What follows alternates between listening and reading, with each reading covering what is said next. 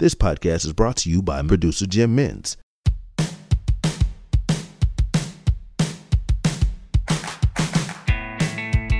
This is Diplomates, a geopolitical chinwag with your host, Misha Zelinsky. G'day Diplomates fans, I'm Misha. Man, oh man, it has been a big year. Now, before I talk about this episode, I do once again want to remind everyone, firstly, if you've been to any of my book launch events, thank you so much for coming along. If you've bought The Sun Will Rise, thank you so much for your support. Now, if you haven't bought it yet, there's still time before Christmas. It is a very, very good gift for someone you like or someone you hate. I've actually sent Putin 50 of them. So please do order it. And if you like it, please rate and review it. So if you already own it and you've read it or you're reading it, it really does help.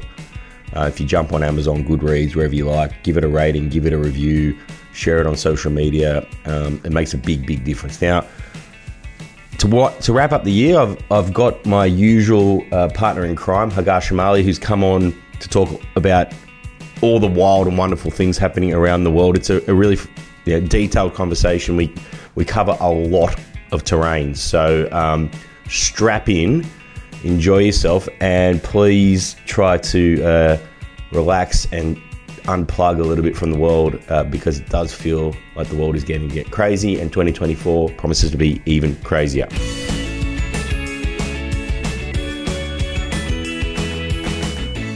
Hagar, welcome back to the show. Merry Christmas and all that jazz. Good to see you. Good to see you. Merry Christmas. Happy holidays. Happy New Year. Right. All those wonderful things. Now, even though the year is winding down, geopolitics would appear to be ramping up.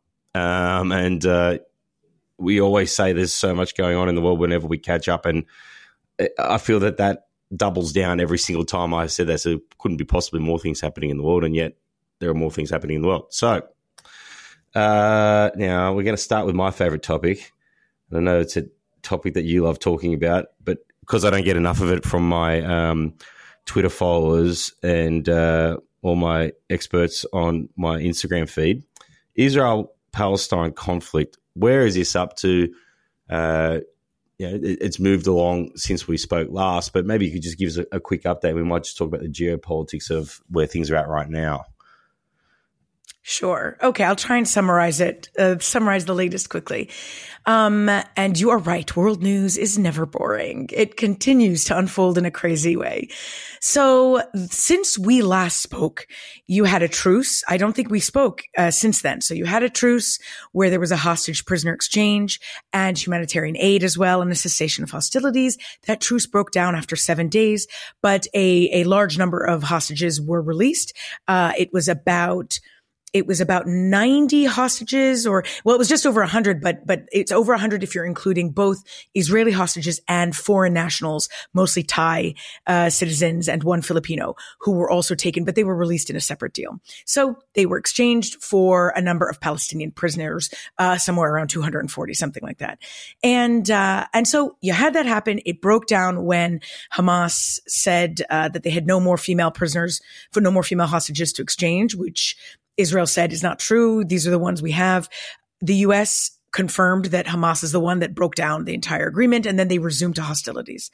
So Israel moved then from there into the south of Gaza, and operations have been extremely intense. People say even more intense than when they were in the north part of Gaza.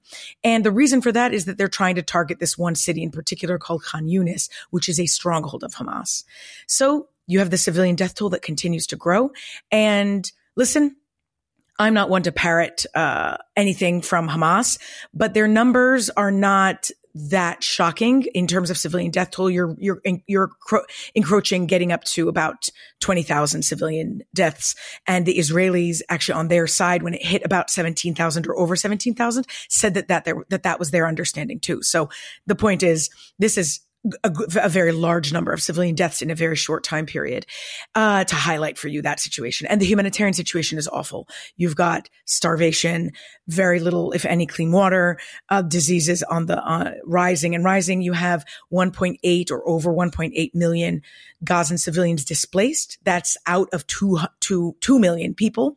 So that is the vast majority of the population. They've been displaced and really have nowhere to go after this on top of it once hostilities die down, because a lot has been reduced to rubble.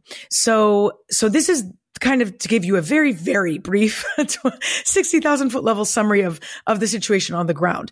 Now we can go into more specifics if you'd like, but where I think what is important, the latest thing that I find one of the most important things to talk about and to highlight is what you've seen as an increasingly tough tone that the U.S. government is taking with Israel to avoid civilian casualties.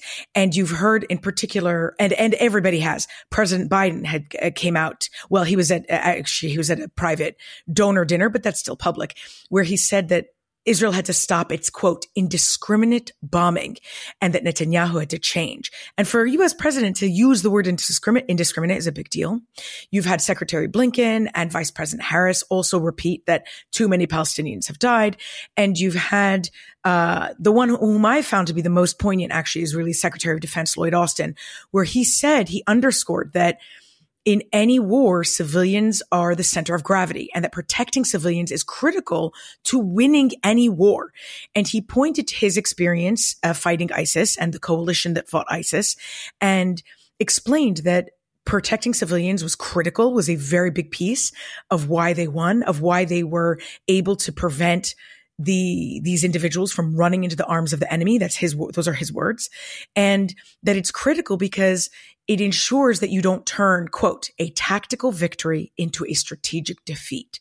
And this is the key theme that you're seeing here. And what he meant by that is that when Israel defeats Hamas, and by the way, I believe they will, I don't see why they wouldn't, that they don't turn that victory into something that end up undermining their broader goal of a secure Israeli state, because they inevitably will, by turning all these people into living into poverty, and it'll only further grievances, of course, and anger and hate, and will further incite violence.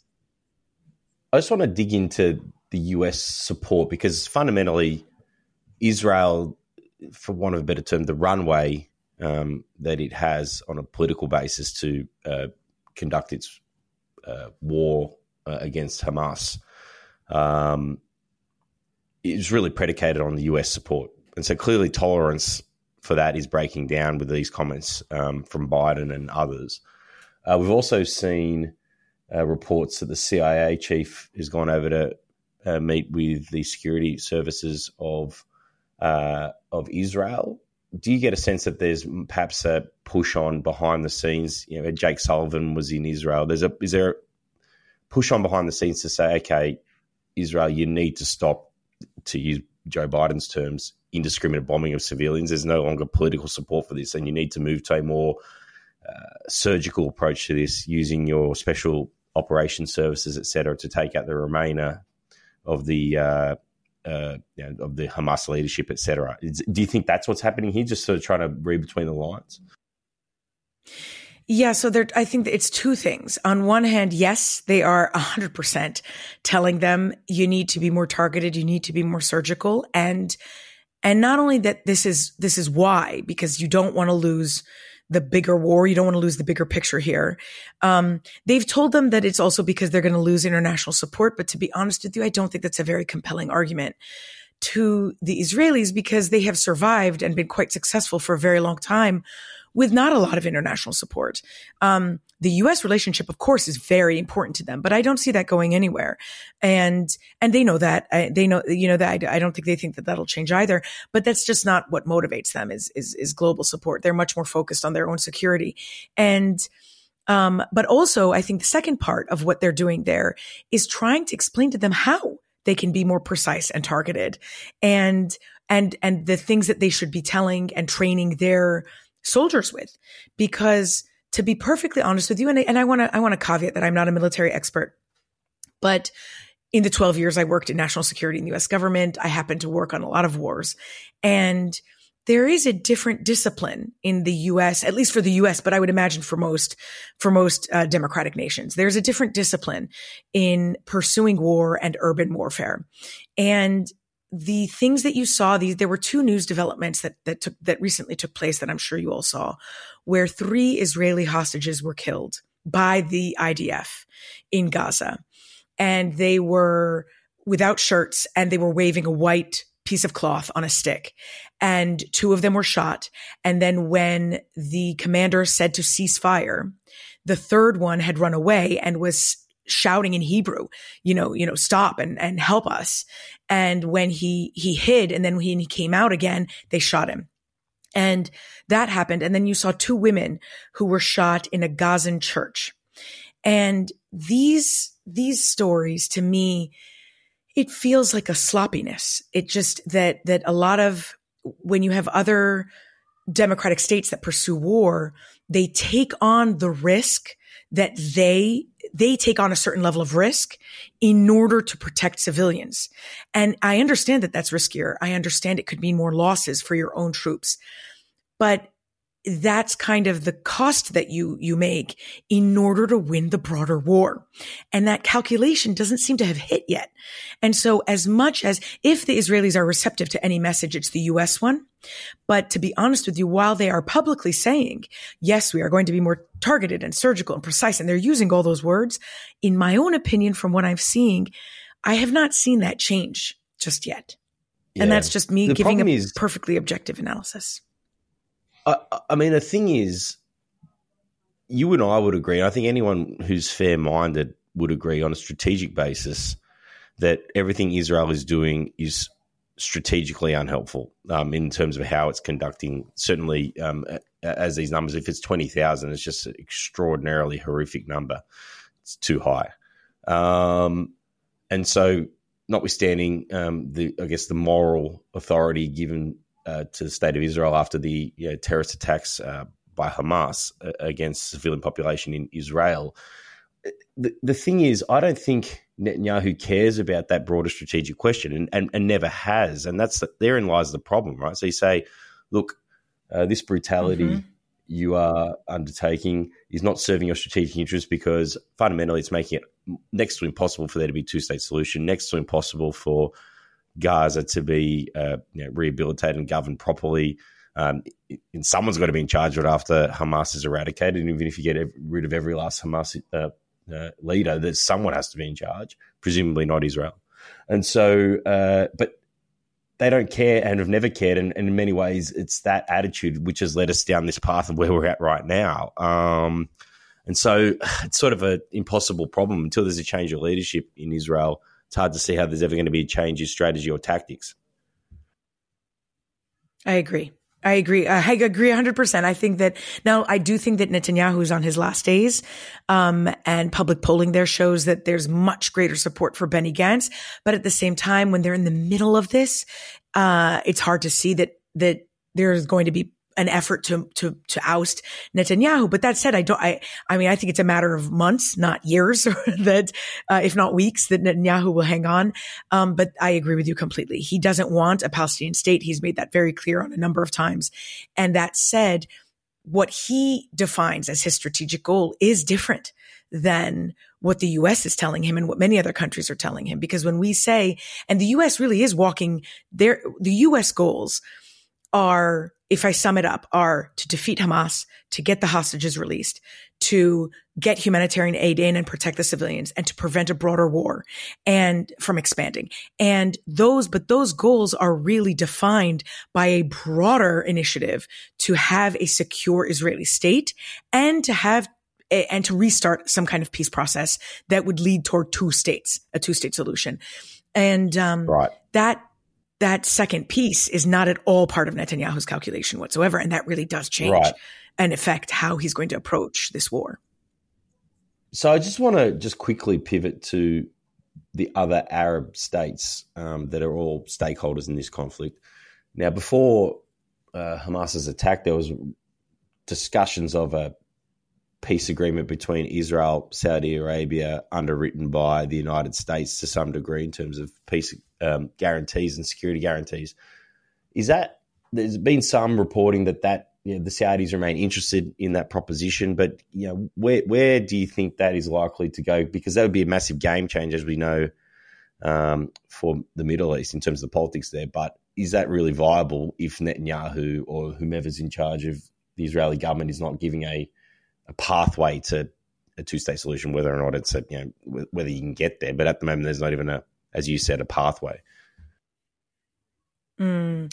Well, so on one hand, it doesn't surprise me at all, and I've said this since the beginning, that the Saudis would not put off the talks with Israel for a normalization deal, that this conflict would only delay it.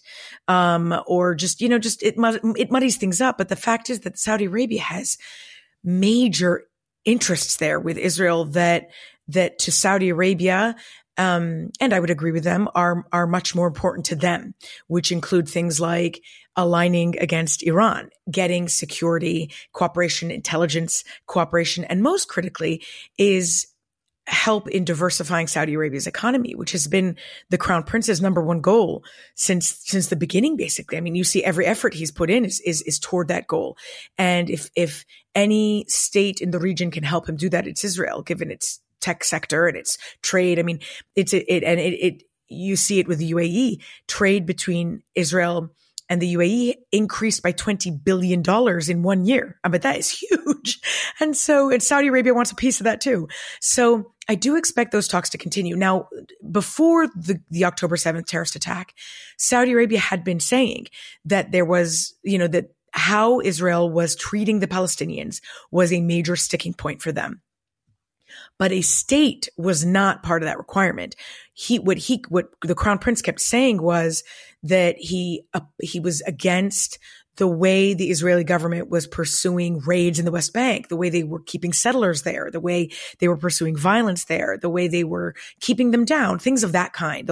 These tough, provocative, and frankly, some of them quite repressive policies against Palestinians. And that's where, that's a bar that I think is movable. I mean, I think that there is room for progress on that, in particular, if Netanyahu goes, which I think he will.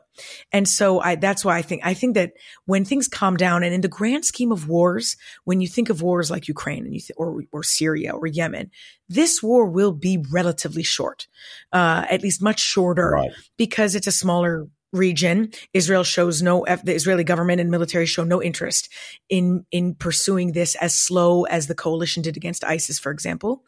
And meaning that they're probably going to be finished at some point in the new year. And so that said, I expect these talks to kind of pick up again, but I don't think that they'll be on some kind of related to requiring a Palestinian state. But even if they shift the conversation to a process that some kind of peace process, and I certainly hope that it's a substantive process, but even if it's not, then you could always say that, when enemies are talking, they're not fighting. And that alone might help buttress those kind of Saudi-Israel normalization talks. But I absolutely expect them to move forward.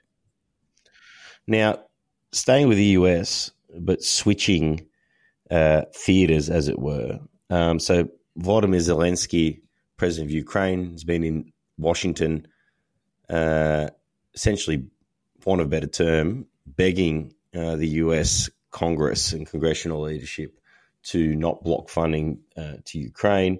Now, there's been various assessments of this, but the White House has said that if Ukraine is not given additional aid, that essentially things are going to start running out by Christmas. And we are heading very closely into Christmas, wintertime in Ukraine. Fighting is ongoing, but it's not, because it's wintertime, you can't move around as easily. But the Russian bombardments of Ukrainian electricity and distribution is continuing, and Ukraine is running out of surface-to-air defense. So essentially the ability to shoot down drones and missiles. And so where is, I guess, US politics sitting on this? Because fundamentally, whilst the fighting is absolutely critical for the Ukrainians, notwithstanding how brave they want to be, this war in some ways in the near term will be settled in the capitals of democracies, the United States and European capitals. So where is it at in the US right now, to your mind? Well, so you're right. You summed it up, because he came and he gave, in my opinion, very compelling arguments, but unfortunately it didn't really move the needle much here in the United States in convincing Senate Republicans specifically to support additional aid for Ukraine. And so at the crux of this seems to be one thing, but maybe two things. So let me break it down a little bit for you. A couple weeks ago, the Senate was voting on a $50 billion aid package for Ukraine and Israel, and it failed by one vote.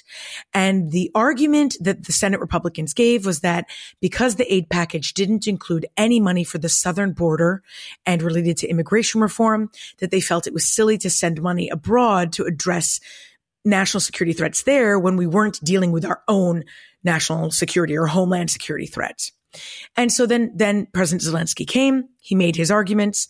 And since then, you've just seen Senate Republicans speak publicly about how, again, without immigration reform and money for the southern border, that they're not interested in additional aid to Ukraine. And then in addition to that, a few Senate leaders have made allusions to the fact that they are not aware of Ukraine's specific military strategies and that they want more briefings on military strategies and so on, which, to be honest with you, I don't buy. I mean, sure, they can be briefed all they want, but I don't believe that that's at the heart of this. I think it's that they do want money for the southern border. And listen, I'm going to be very objective on this. I wouldn't mind seeing more money toward the southern border as well. The FBI director came out a couple of weeks ago saying that he has never seen the terrorist threat in the United States so high, including threats at our southern border. And we have a number over this past year. It's something around 130 or 134 individuals who were on the terrorist wanted list who tried to come in across the border and were apprehended. So this is a real threat. I mean, this is not something the Senate Republicans are making up, and I don't mind them lumping it in.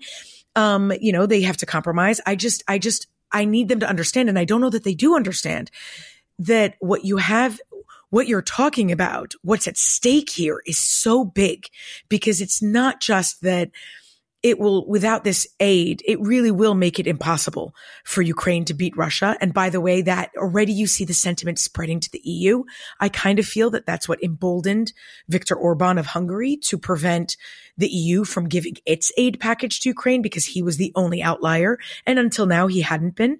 We all know that he's friends with Putin, but until now, he hadn't been getting in the way. And suddenly he seemed emboldened to just a week after this happened. And so you're talking about a potential cascading effect here of countries supporting Ukraine. But again, it's not just that Ukraine will lose the war on the ground. It's what this means for the international world order and what it means for dictators all over the world who want to make land grabs and make wars that are, fabricate wars out of nowhere. But I believe they'll compromise, by the way. I do think they're going to get to an aid package, if not by the end of the year, then in the new year. Well, it's interesting, but even so, you've sort of made the point there on a, I guess, practical security basis on the border deal. Politically, so with my political hat on, and I'm a fan of Joe Biden, and my politics is anchored in the Labor Party, but it is toxic politically to have disorderly migration. And so to the extent that so you basically can't have people support migration, but it can't be disorderly. And what's happening at the southern border on a political basis appears to be disorderly, right? And so I think actually, ironically, the Republicans, though this is not their intention, are doing Joe Biden a favor if he were to strike a deal. Now, I don't like the idea, frankly, of, I guess, a massive geostrategic question being held hostage by US domestic political considerations, but that is politics, and that's how politics is. And so we can bemoan it, but there is a deal to be struck there. And I think it's actually in Joe Biden's political interests, notwithstanding it's also in the US security interests, the point you made. So just switching to European politics just very quickly, I mean, how big a deal do you think this EU accession protocol package for Ukraine is? Is it it's not a near-term thing. Ascending to the EU takes a very, very long time. The Ukrainians are very excited about it. The big things that they want are to become part of Europe, to become part of NATO. Now, NATO is a much harder thing to do on a practical basis, just because you can't be at war before you join NATO. But EU ascension, is it possible? What do you think? So I believe, I mean, I think this was great news that they received.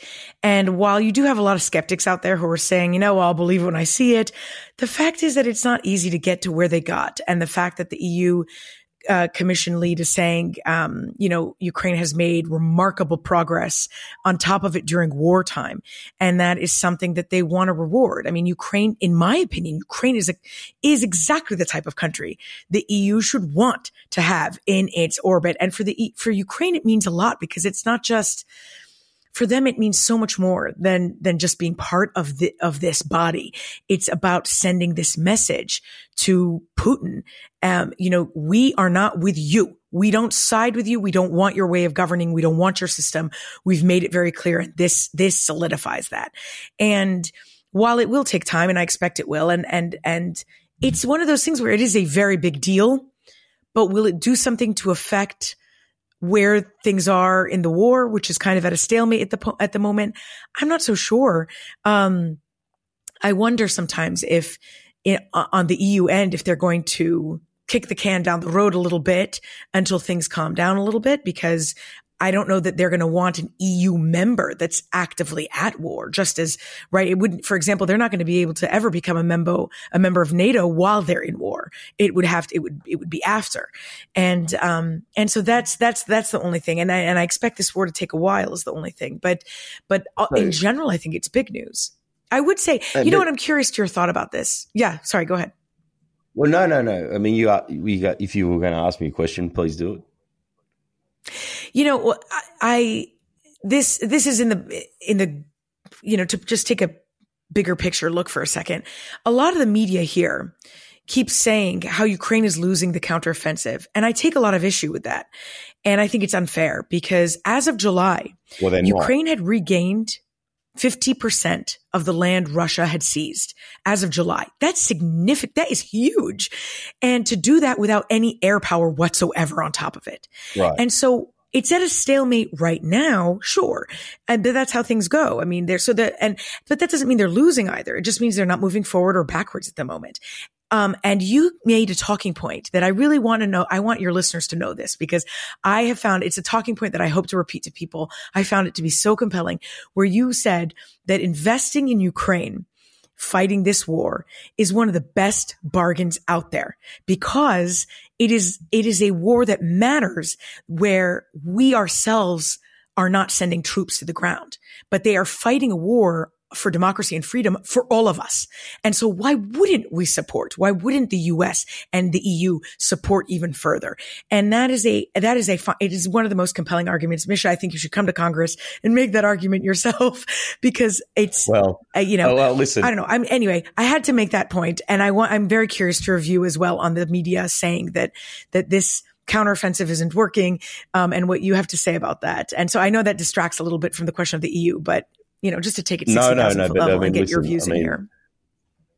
I'm not going to stop someone repeating my own talking points back to me. It's a very beautiful thing, so thank you very much for that. But no, look, I mean, I describe it as the deal of the century. I describe it as the deal of the century. Yes, that was what you said. Yes.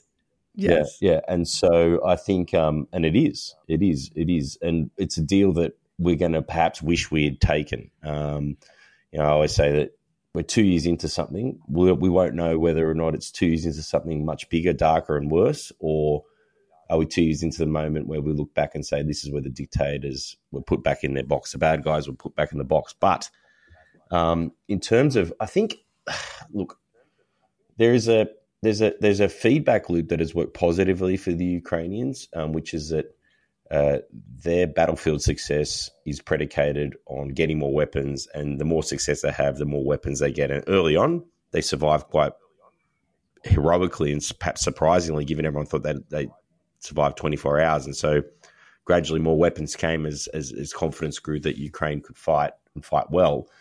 Then this is that positive feedback loop has perhaps got into a negative spot, which is that the expectations had been set so high that that Ukraine was going to have this stunning counteroffensive to the extent that it had, where it routed, really quite frankly, routed the Russians in the northeast of the country this time last year, and then recaptured Kherson in the south. And so everyone's like, well, that's going to happen again. Now, of course, wars are much more grinding than that typically. And you're right, they're doing it without air power. And so the NATO doctrine, everyone's like, well, what's happening? Why aren't they doing this following NATO doctrine? Well, NATO doctrine assumes that you'll have air superiority, which Ukraine does not have close to that. They still don't have F-16s, which will hopefully come in the summer. And there may be some level of game change. So it's an expectations management thing, because throughout the summer, Ukraine has gone forward. They have gone forward, just perhaps not as quickly as the world would like. And Zelensky has said, look, war's not a movie. This is not going to have some big Hollywood ending that we'd like to end this now, so can you give us the big finale? It's just not how it works. Zaluzhny, who's the head of the commander-in-chief of the military, wrote an essay for The Economist, which was a little bit controversial domestically in Ukraine. He sort of used the word stalemate, and then Zelensky came out and said it's not a stalemate. So Zaluzhny's point, I think, was basically, unless we get some level of game-changing military power, it's very difficult for us to expel the Russians from our land at the rate at which the world wants us to do it. And I think that there's some truth to that. So coming back to your point around the deal of the century, giving weapons and not having to spend a drop of our blood, and it's tragic for the Ukrainians to have to expend their lives, but to the extent that they want to fight for their freedom, and if we define the stakes as them fighting for all of our freedom, then I think, as I said, it's the deal of the century. But the thing I worry about, and I want your opinion on this, because we've talked about the EU, but talked about Orban and this sort of illiberal democracy that is rising around the world, but in Europe in particular as well. Now, there was a victory against that type of politics with the Polish government being chucked out, and the Law and Justice Party, which is a very right-wing party, got turfed by a big grand coalition of far-left and moderate progressive parties. But we've seen whether or not they form a government, the largest party in Dutch politics is a far-right anti-immigration party. And there's a rising tide of this style of politics throughout Europe. And what that means for the European project is an interesting question. So what's your take on that? I mean, it has relevance to Ukraine, but it has relevance, I think, to the broader democracy question as well. Yeah, it's kind of funny. It's like for every step forward, there are two steps back. So you've seen it, like you said, in Poland, a real win for democracy there in their election. And at the same time, you mentioned the Netherlands, of course, a quite far right leader, who will become prime minister, and then, someone pro Putin in Slovakia.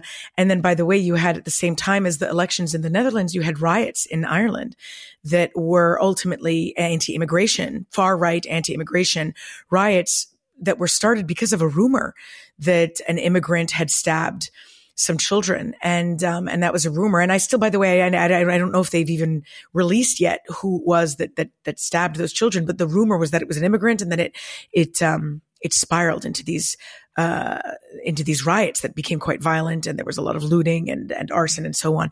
And that, it is concerning because all of it is tied to, it's all connected. And I don't think it's only related to Ukraine. I do think that a lot of it is related as well to migrants coming from Syria and Afghanistan and Northern Africa and so on, and it's related to that too. And you see this, that it's been growing for a while, but there's no way it's not going to play out in Ukraine as well, because with that kind of those kind of policies are usually led by people who are very populist and very hyper nationalistic, and as a result of that are very inner looking, right? They want to invest only in their countries. They think that the best way forward is not to give aid outside, not to lend a helping hand outside. They have a harder time seeing that why you would and why that would benefit your security in the future, because again, they're very hyper nationalist and very like for Trump, it would be America first, right? That same, the Netherlands first and Ireland first and all of that. So I do think it's a very worrisome trend, but because I like to look at things glass half full, you still do have governments other governments around the world where for every one that you see moving to the right, you have another one that has beat the right and moved to the left. And so I feel like it's always going to kind of be that pendulum. I hope that it just doesn't take over, that sentiment takes us into the wrong direction altogether. Yeah, I think the real big challenge for democratic governments that are smaller, liberal, or more progressive leaning is this question of migration and managed migration. I think what is causing the sentiment of hostility to the question of the broader question of migration, I think people can hold two things to be true at the same time, which is the peculiar thing about politics. The maddening thing is, if you've ever been in a focus group and watched focus groups, and I've done it, looked at polling and go, how can these people hold these completely cognitively dissonant, if you want to use the technical term, but essentially things that are polar opposites and hold them true at the same time. But you'll see if you say, when you test migration, people generally have a favourable view of it. If it's say, yeah, I think migrants are good for the economy, good for our country, et cetera, et cetera. But if you say, how do you feel about people entering the country illegally, or how do you feel about people coming here without the appropriate, the appropriate queue system, or whatever, however you want to phrase it? Very hostile to that. Same people. And so that's how people feel, and we are democracies, and you need to be cognizant of that. And so the sense that you can just have unrestricted, uncontrolled migration, this sort of global view, borderless world that a lot of the, ironically, far left tend to not believe in citizenship, and the far right, or the mercantile right, not far right, but kind of more capitalist right, don't like to have borders either, because it's good for the free flow of goods and labour and capital is good for them, but it doesn't survive democratic discourse. And so if you don't have an answer for it, to your point, the nationalists will have a very compelling answer for it, i.e. insert country first. Why are we not prioritising the people that are already here? And there are messages that people go, oh, yeah, well, that makes sense. I'm struggling. And so ignore it at your peril is my advice to anybody. And I worry about it a lot, because I think it is a very incendiary form of politics that can metastasize when done in an ugly way, with the kind of Donald Trump style messaging. When you saw him the other day say that illegal migration was poisoning the blood of the United States, which is just a terrifying kind of, you got to be careful with these comparisons, but a Nazi style sentiment. So it's all very dark. Now, switching to something that actually... Always good news. Always good news on this podcast. Right? Oh, yeah, it's a good news channel. Tune in. Do you want to talk about, we're talking about illiberal democracy, right? And so we're talking about democracies that we understand to have been, liberal or social democratic, or the European style democracies, or a more Western style democracies, but pretend democracies are also democracies in some ways. And so there are countries that still have elections that we would not recognize as democracies. We'll talk about two of them, Russia and Hong Kong. But firstly, Hong Kong, tell us what's going on there, because obviously we had the one country, two systems, which has become one country, one system, as Hong Kong's democracy got crushed by Xi Jinping and the national security laws. But tell us about the recent elections, because it was quite surprising and interesting what happened there. I totally agree with you. So they had elections for their district council, which are seats that are directly elected by their people. And their turnout was 27.5%, which would be extremely low for anybody. But if you compare it to Hong Kong's past, it is shockingly low. In fact, in their elections in 2019, so just a few years ago, their turnout was 71%. And all of this is a sign. So there's some bad news and good news to this. Mostly bad, but I want to wait till the end for me to give you the silver lining. So all of this is due to Beijing's effort to crack down on Hong Kong's democracy. in 2019, the majority of those people who came out to vote, it was because they were voting for pro-democracy candidates who really wiped out the pro-Beijing ones. And that's when Beijing changed course. And again, I mean, that's when you have the protests and so on, right? So just to give you a little bit of historical context here. Since then, one of the first things they did, Beijing, well, the Hong Kong authorities under the thumb of China, one of the first things they did is limit the number of district council seats that could be directly elected by the people. There were 400 some odd seats, and they took it down to 88. 8 out of 400 some odd seats, only 88 now can be elected by the people. Of those 88, in order to become a candidate, to even run for one of those few seats, you have to go through a, quote, national security screening, which we all know what that means. And you have to pass the approval of about 8 or 9 Beijing committees. So basically, the bottom line is you must be very pro-Beijing in order to even run in these elections. And not to mention that they took any effort that they could to quash any kind of pro-democracy. We know that the efforts they've taken to quash pro-democracy movements and activists and so on. But even for these elections, when they learned that a very small pro-democracy group had planned a protest, they showed up at their offices and arrested the individuals before they even carried the protest out. So the bad news here is that all of this is a sign of Beijing's enduring crackdown on the pro-democracy movement in Hong Kong, and that they will continue doing it. But the thing that I find so poignant here, and if you will, the good news, is that Hong Kongers are saying, well, then it's like they're going on strike. You know, they're saying, well, we're not going to participate in this. We're going to show that, in fact, it is the majority of Hong Kongers who want democracy. And if there are no pro-democracy candidates, then we're not coming out to vote. And the reason that message is loud and clear, not just to Beijing, but to the world, is that there was clearly some embarrassment on the part of the Hong Kong authorities, because they went out on social media begging people to get out and vote.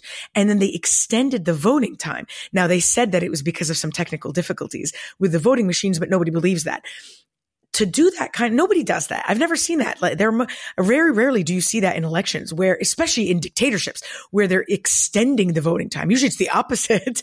And so all of that to be said, I mean, at the end of the day, even though the Chinese are kind of succeeding, that message is still very loud and clear. And they're still, you know, they're never going to be able to say, oh, but this is what the majority of the people want.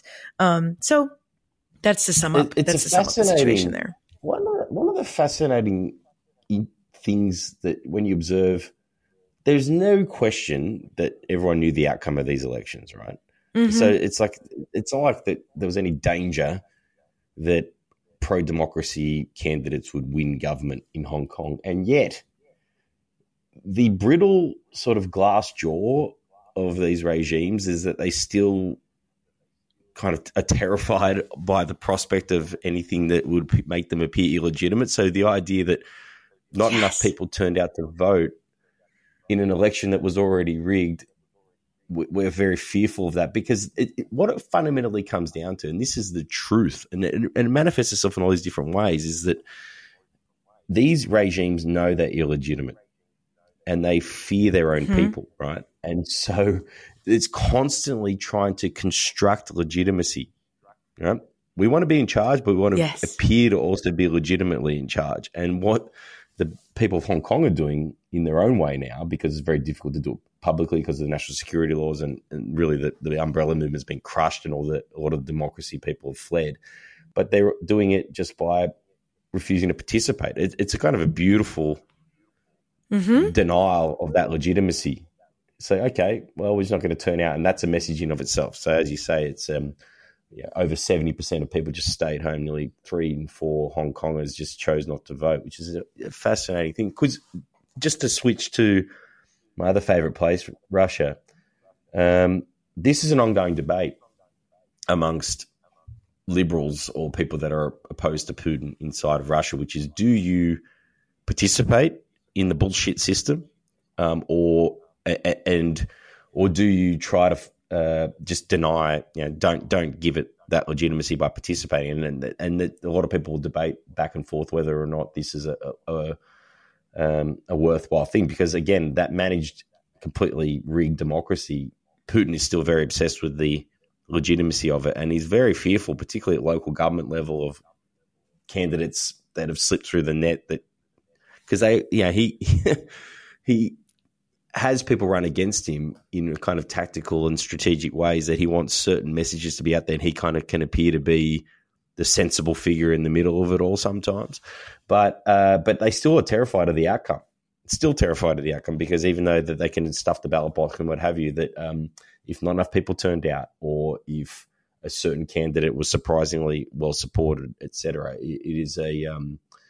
it's amazingly, Putin's been in charge of Russia since 2000 and still terrified of the outcome of rigged elections, which brings me very long way to say that Vladimir Putin, through his good graces, has decided to pursue another 6-year term as Russia's president. Thank God. I was very worried for a second there about whether or not he was going to contest. But what was interesting about it, and I don't know if you have a take, but what was interesting was the way that he announced his candidacy was very low key. It was at like a community event. There was no big rally. And I think, one of my favorite sayings, and feel free to quote this one back to me too, Hagar, but one of my favorite sayings is, just because there's no democracy doesn't mean there's no politics. And so, as we know, these regimes are constantly surveying and surveilling, but they keep a very close eye on public mood. They poll and they group, and they're always interested in what people are thinking. And clearly, I think there's a mood in Russia at the moment that a lot of these old timers have been here a long time, even people that are favourable to Putin are kind of like, look, man, you've been around a long time, you're pretty old. Right? And everyone in Russia who's a leader is old. A little bit like the United States, but parking that. I think Putin, I know we're no one to point fingers here anymore. Right. But Putin is basically, I think, detected that. And so his way, he was like, he got asked a question by some, inverted commas, got asked a question impromptu by some punter who said, Mr. President, you're going to run against, well, look, the people need me, and I just think, it's a hard job, but I'm prepared to do it. But, which, nonsense, but it's just instructive that he had to do it that way. And that sort of is telling. So I don't know what you made of that, but that was my assessment. The thing that struck me about this also was more that it was news that went under the radar, just as you highlighted. It barely made major headlines here. And maybe it's in part because we've come to expect it, but I think you're right. It's that it was a deliberate effort, to keep it under the radar. It's kind of one of those things that when I was spokesperson in the U.S. government, it's like when we used to put press releases out on a Friday afternoon, it was because it was a deliberate effort to not attract no one would ever do that. No one would ever do that. That's outrageous. Or like the day before Thanksgiving, right, is when you would roll out some sanction that you didn't want anybody paying attention to. And that's what this reeked of to me. And to me, again, I agree with you. I had a feeling, and I know this is a little bit psychoanalytical, but I agree. I mean, there are facts there about his own. We don't have perfect public polling, but it's very clear that he's facing a lot of dissent, and he can't be completely oblivious to that. And as you said, like it does, these dictators do care. You put it so well when it came to Hong Kong. It's that they really do care for some sense of legitimacy. And even if they feel they have to force it out of you in a way. And I do wonder how it'll play out. In general, I mean, he's doubling down. He continues to double down on Ukraine. He continues to fill his as many troops as he's lost. And the U.S. intelligence came out to say that he's lost 315,000 troops. That is an insane number. Wow. He continues to populate them with convicts, and he continues to find ways to get ammunition and drones and parts from Turkey and North Korea and Iran, and then companies in China, the UAE, and so on. And, he's doubling down on this because he feels like it's going to help him. Clearly, he thinks on one hand, it feels he's going to help him. And on the other hand, he doesn't care as much. He's a dictator, and politics only go so far in public opinion. I assume, that's my view. Usually, you know what I mean? Like you usually see leaders make decisions based on public opinion because it matters. And for him, when it comes to doubling down in Ukraine, I look at that and I'm like, you really don't care how many people you lose because it's not going to affect your longevity in the grand scheme of things. But he did, there are signs he's scared. Did you see him with the being interviewed on TV about his AI double? No. It was fascinating. So I highly encourage watching this video. Just Google, Putin, Russian AI, something double of this kind. But basically, he was on a TV show, and a student at some university created a Putin AI generated double, and a computer generated thing, obviously. And so the host, the anchor says, you got to see this, and I want your response to this, Putin, because it's quite shocking how real it is. And so then they turn to the AI double, and the AI double is talking in Putin's voice, in Putin's mannerisms, moving like Putin. I mean, it's shocking. Aside from the fact that the AI double looked a little thinner than him and a little younger, it really is shocking how similar. And we all know that from generative AI, right? And Putin could not muster a response. He started stuttering. And then after stuttering for a little bit, he just said some nonsensical thing like, well, only I can be me, and only I can speak for me, and I've decided that that's me. Something completely idiotic like that. And I think it's because it shook him.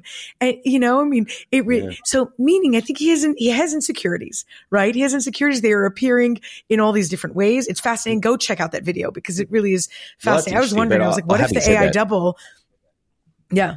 What we know about Putin, though, is that he wouldn't have been too upset that it was thinner and younger.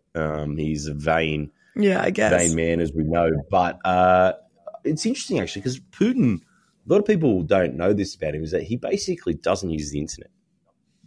So he's such a 1980s guy in everything, like in terms of his geopolitics, in terms of his military strategy, prioritization of kinetic power. So like all the sort of Russian misinformation campaigns, et cetera, are conducted by people other than him. He's like, yeah, you guys should do that. But he doesn't really pay close attention to it. And so I'm not shocked that he's perhaps a bit rattled by what deep fakes can do. Having said that, I worry very much, and you've heard my hand ringing about this before, but I worry about those videos finding their way into democratic discourse.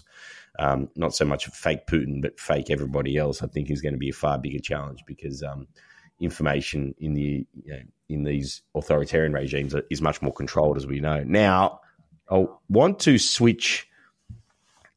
Actually, one last thing on Russia before I go to this. Also, she mentioned that Navalny's gone missing, who's the Russian opposition leader. He's in prison being held on trumped-up charges. His lawyer went to see him. He has disappeared somewhere in the prison system. And then the Russian prison system, as I understand, is quite peculiar in that they don't have to tell you what your lawyer, if you're in transit, where you are. So it's all very peculiar. But given that it's on the eve of elections, they again, this guy's in jail, completely locked up, and they're still terrified of him, which goes to that legitimacy question. Now, I won't ask you to comment on that because we are running out of time. But there are two big things I want to talk about. So we are going to do a new tradition at the end of the year. I think we kind of did something like this, but I want to talk about your big shock for the year of 2023 and your big prediction for 2024. So what is your, I guess, most shocking thing of a very, very shocking year?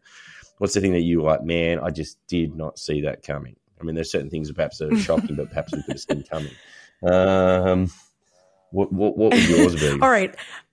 I have a few, but I will pick one, and hopefully I'm not taking yours. But I would say the one that was most shocking. Oh God, there are so many. Like I said, you can't make world news up. But the one that I thought was the most shocking was I really did not see Prigozhin leading a mutiny to try and take over the Russian military. Now, once he did it, I absolutely saw him being killed in some dramatic way, and he was indeed. Yeah. But I did not see that happening. Yeah, no, and it was just the way the whole thing happened. I mean, you expect sometimes folks in the rank and file to defect or so on, but to lead a mutiny the way he did, to storm in and then march to Moscow in this very dramatic fashion and take selfies with people as though he had already won. I mean, I did not expect that to happen. That is the most shocking thing. And then for predictions, I really feel, and now listen, this sounds very dark, but it is what it is. We live in this world of world news, and it tends to be darker than it is brighter. we're in a little bit of a weird phase with conflicts around the world. And if I were China, if I were President Xi right now, I would kind of think that it would be a good time to do some kind of aggressive move. Whether it's a bigger land grab or whether it's against Taiwan or, and I'm not trying to, I don't want this to happen. I want to be very clear about that. I just feel like when the world is distracted by Ukraine and now Israel on top of it, that, you want U.S. resources to be strapped. And already that's playing out in our public politics very clearly. And so, check on that. And you want, you've got a big election coming up here in the United States, and you've got a lot of elections, by the way, coming up next year, around the world. I just unfortunately think like it would be a good time for China to do something, except for the fact that its economy is not, doing as great as it expected. And then for my prediction, and now listen, it's going to sound dark, but, you and I live in the world of world news, which tends to be on the darker side. I believe that China next year will try and do something aggressive or provocative, more aggressive and more provocative, than it has in the past couple of years. And already they've done a lot. They've done a lot, but I just feel that with the world distracted with Ukraine and now Israel, and it's not even just a distraction. It's about a strap of resources, and it's playing out in U.S. politics very publicly, and not just in U.S. politics, in European politics too, where when you've got that happening, if I were President Xi, I would kind of think that, hey, maybe it's a good time to pursue something because these two massive powers are strapped. They're busy with something else. Their money's going to other conflicts, and their public isn't happy about it. And so I don't want to say where exactly. I just think if I were President Xi, that it might not be, I hate even advising that. I don't want to make this seem like advice that I'm giving, but I just predict that he's probably going to try something aggressive or provocative, whether it's related to the South China Sea, Taiwan, the Himalayas, wherever there's territory that he wants, that he's, has his eyes on. Yeah, look, I think you're right. I would hesitate to imagine that it would be a full-on invasion of Taiwan, though that's possible. But you're right, like something kind of everything short of that. It's like, could they do an annexation of one of Taiwan's smaller islands? There are questions around that. Yeah, you're right. And also the time to perhaps do it if the US is in a very tight election in October or November next year, rather. That would also be an interesting moment where the US be very stretched. Now, dark prediction, but sorry, not a bad one. No, you're right. No. We were here to bring the happy news. Merry Christmas. So my big shock, the Prigozhin one was on my list, but it wasn't my one that I was going to go with. Actually, the one that I still just can't believe is the Indian government getting caught assassinating political opponents in Canada is wild. And a lot of people were skeptical that it had happened, but it would appear now that there's been charges laid and strong evidence. And look, from the outset, I didn't want it to be true, right? Because it's deeply inconvenient for the Modi regime to be doing this, to say the least, given the importance of India to the Quad and as a counterbalance to the Chinese Communist Party and everything else. Having said that, you can't ignore these things. And it is the reddest of red lines to involve yourself in extraterritorial murders. And what I fear is a lot of us have been watching this sort of illiberal slide, if you want to call it that, of the Modi regime and saying, oh, it's not happening. And I didn't know what it would be. Certainly didn't predict this. And, it's egregiously bad and horrendously sloppy. And so to have done both those things is just extraordinary to me in terms of the stupidity of it. But it felt like something might happen with the Modi regime as it's become more nationalist, become more fearful of so-called terrorists, political opponents living in other countries, right? So, look, we would argue quite forcefully that they shouldn't be oppressing their political opponents domestically, but there's just no excuse for murdering your political opponents who are living in other countries, and in this instance, Canada. And so the Canadians, people were skeptical. I was like, look, man, I'm going to go with a Five Eyes partner on this, who would not, in my opinion, make an accusation of that magnitude without evidence. And we know that Trudeau tried to raise it with Modi bilaterally at the G20, got fobbed off, and was left with no alternative other than do what he did in the Canadian Parliament. So that, to me, was the biggest shock, with perhaps the biggest potential consequences. And, I worry about where that's all heading, and are we in denial of a broader trend here in India because it's not convenient to really kind of engage with what's happening there. So there's that. And my big prediction, now, this may be me wish casting, right? Because I always like to sort of believe that there's some way through. But as we head into 2024, a lot of elections, 2 billion people going to the polls, the biggest, whilst not the biggest on a numerical basis, the biggest, most important election will be the United States elections. We expect that it'll be, based on polling, Donald Trump versus Joe Biden, matchup or rematch of the 2020 election. Here is my prediction. Something tells me, now I don't know whether or not this will come to pass, but something tells me that neither Joe Biden or Donald Trump will be the contenders at that election. I can somehow see a world where Trump, I think, is carrying too much weight. I think there is a pathway for Nikki Haley to beat Trump in the primary. If she finishes second in Iowa, stay with me, everyone, this is technical. She finishes second in Iowa, manages to parlay that into a victory in New Hampshire. I think Trump, then his court cases start to begin. And then the next relevant battleground state after that is, drumroll, South Carolina, where, drumroll, Nikki Haley was governor. So Trump's biggest hold on the party is that he's got a hold on the party. It's sort of a reinforcing truth.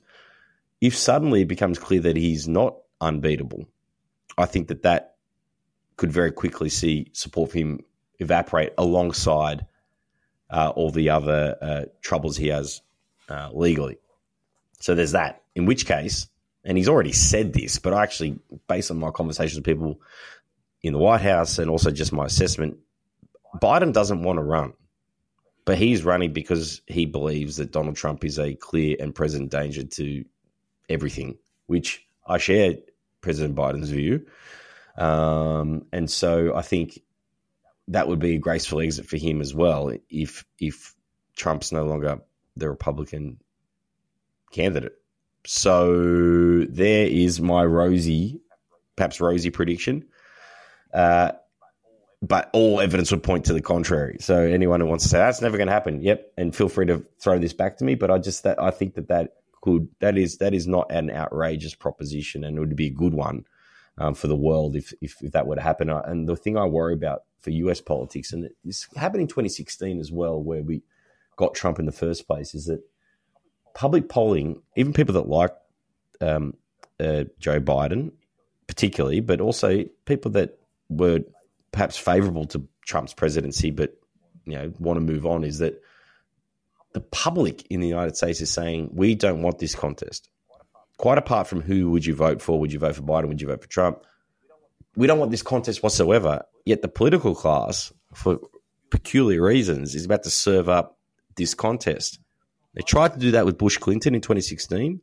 Sanders nearly came through, and obviously Trump did. And then because it was an anti-establishment candidate versus an establishment candidate, the anti-establishment candidate won in Trump.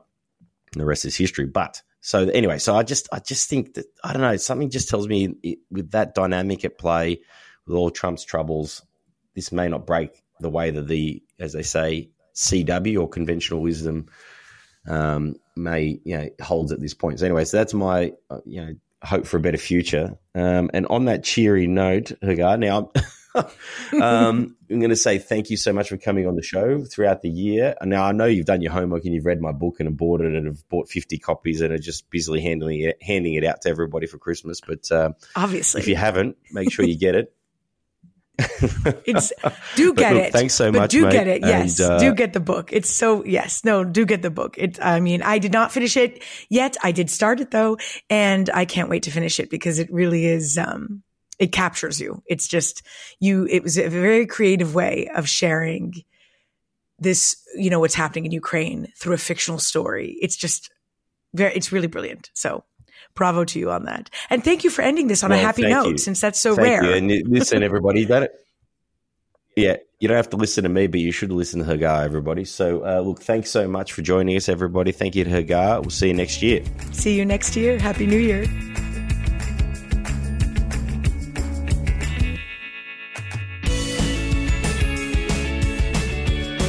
Well, thanks so much to Hagar Chemali for coming on. A big thank you to everyone for supporting the show. Merry Christmas. That is the end of Diplomates for this year, but we'll be back next year with a always chaotic series of guests, patterns of episodes, but hopefully always insightful and interesting listening. So thank you to everyone who has stayed loyal to the program, and I'm always shocked at the number of people that listen. And so thank you so much, and have a great break. I'll catch you next year. You were just listening to Diplomates, a geopolitical chinwag. For more episodes, visit www.diplomates.show or subscribe to the podcast on iTunes or through any of your favorite podcast channels.